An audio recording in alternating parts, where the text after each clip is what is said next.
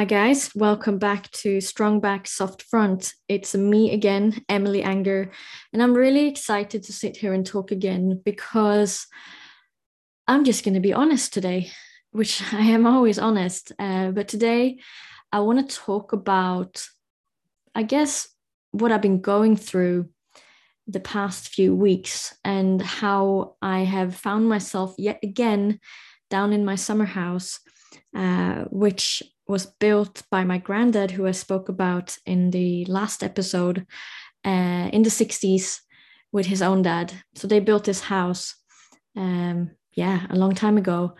And it's funny because I'm sitting here and I'm talking, and next to me is actually the photo of my granddad, which I took 10 years ago on Midsummer's Eve, which is the last photo and also the last day I actually saw that man alive. So, yeah. And it's also the very first time in my entire life, being 32 years old, that I'm actually in this house alone. And so I decided to go down here because lately I've been feeling extremely overwhelmed. My mind has been spinning 1,000 miles an hour and I haven't been able to stop. And when you're running at 1,000 miles an hour, you cannot actually recover properly. And that's what I've been feeling. I've been feeling really under recovered, which comes back to when your mind is revving so much. What I have done, which I'm obviously not happy about, I started to neglect myself. And here's the thing, health to me is one of my highest values. So there's been a really horrible feeling of disconnect and lack of self-love and self-respect because I've been neglecting one of my higher values, which is health, in the pursuit of high performance and trying to do more things than I can chew at one time.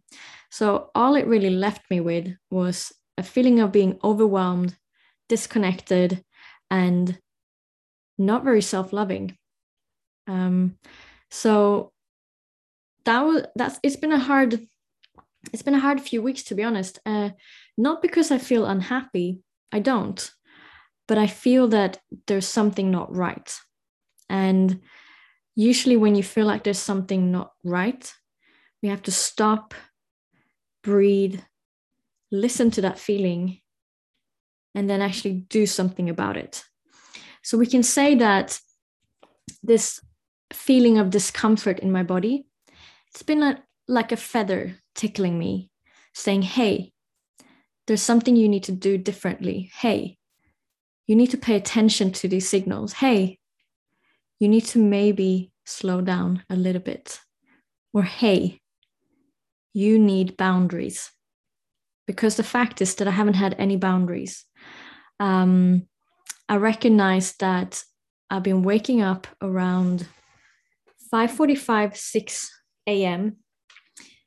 to leave the house by 6:30 to get to the gym for 7, to get back home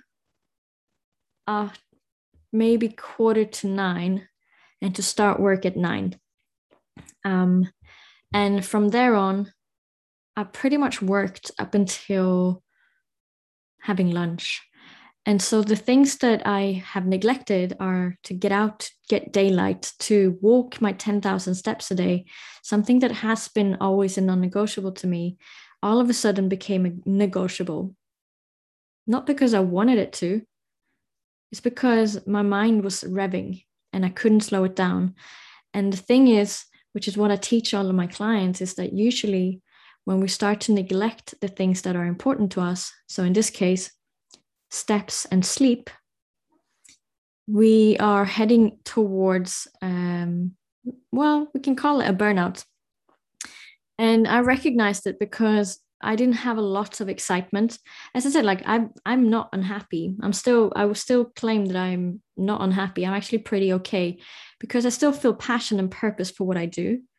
So it's okay for me to work many hours of the day, but it's not okay to work many hours of the day at the expense of your health and well-being.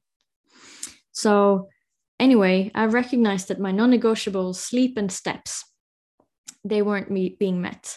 And I was pushing my boundaries. Well, I didn't have a boundary. I was letting go of my boundaries a little bit more every night. And I went to bed later and later, and I would still wake up at the same time every day. And so how I realized that I needed to get away was sometimes shifting your circumstances, so your environment, it can help you reset, right?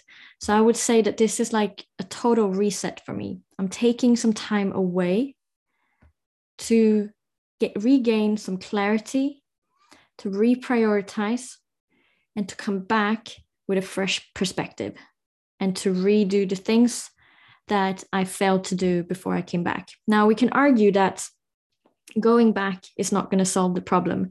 And I agree. Going away doesn't solve the problem, because the problem is in what we do repeatedly every day. But I think sometimes going away and having a total reset with the intention of solving the problem, and to ground yourself and to reconnect to your values and to reconnect to how you're going to make those values happen on a daily basis, it can be beneficial, because you don't have your normal triggers in your normal environment. They're stealing your attention or just triggering you. And in my case as well, I've been still living with my mother since I returned to Sweden earlier this year. And bless her, she's so lovely, but she triggers me. And lately she's been triggering me a lot. And that's because I've been neglecting myself. So it has nothing really to do with her. It has everything to do with me. And I recognize that. And therefore, again, I needed to come away to think about these things so that I can come back and, one, make sure that I do something different. Because if I do the same thing when I go back, I'm going to get the same results. And if you've heard the quote before, Einstein said, insanity is doing the same thing over and over again and expecting new results, which doesn't happen. So what else? Resetting. And I realized I needed to come back and start to look at, how do I actually then have grit around my recovery? And I've been reading this book, and they talk about grit. And the thing is, high performance, getting into flow, actually pushing your boundaries, it is required of you to actually recover. Your brain needs recovery so that it can function properly. So the one thing that actually is counterproductive is to just work more for the sake of working. Working longer hours doesn't give you better results. So working smarter is going to be something that's going to be super important. And how do we then work smarter? Well, obviously, we need to have clarity around what we do. We need to have a good plan of action, and we need to then protect the time that we allocated to that time, which is one of my biggest downfalls. I tend to give away a little bit more time here and there, which then makes all the things that I want to achieve in a day or in a week or in a month, they become less. So it's time to get a little bit more protective of the time, and to micro plan, what are the things I want to have done today, and just focus on those tasks. So that's part of what I wanted to talk about today. Is just, I've been feeling very disconnected from myself and a little bit overworked, which has resulted in me feeling a bit lost, a bit unmotivated, not unmotivated to go to work, but unmotivated to life in a way, and not in a depressive way at all. Just a little bit like, meh, whatever. And the fact is, and I'll share this with you, I had to make a choice. I've been feeling this way for a few weeks, and part of the reason why I'm feeling this way as well is because there is something happening every weekend, which would be normally where I try to work less or recover, take a day off if I can, or if I choose to, we're going to say instead. And it hasn't happened because now there's been weddings, there's been social events, there's been parties, and it's been draining. It's been fun and fantastic and giving in so many ways.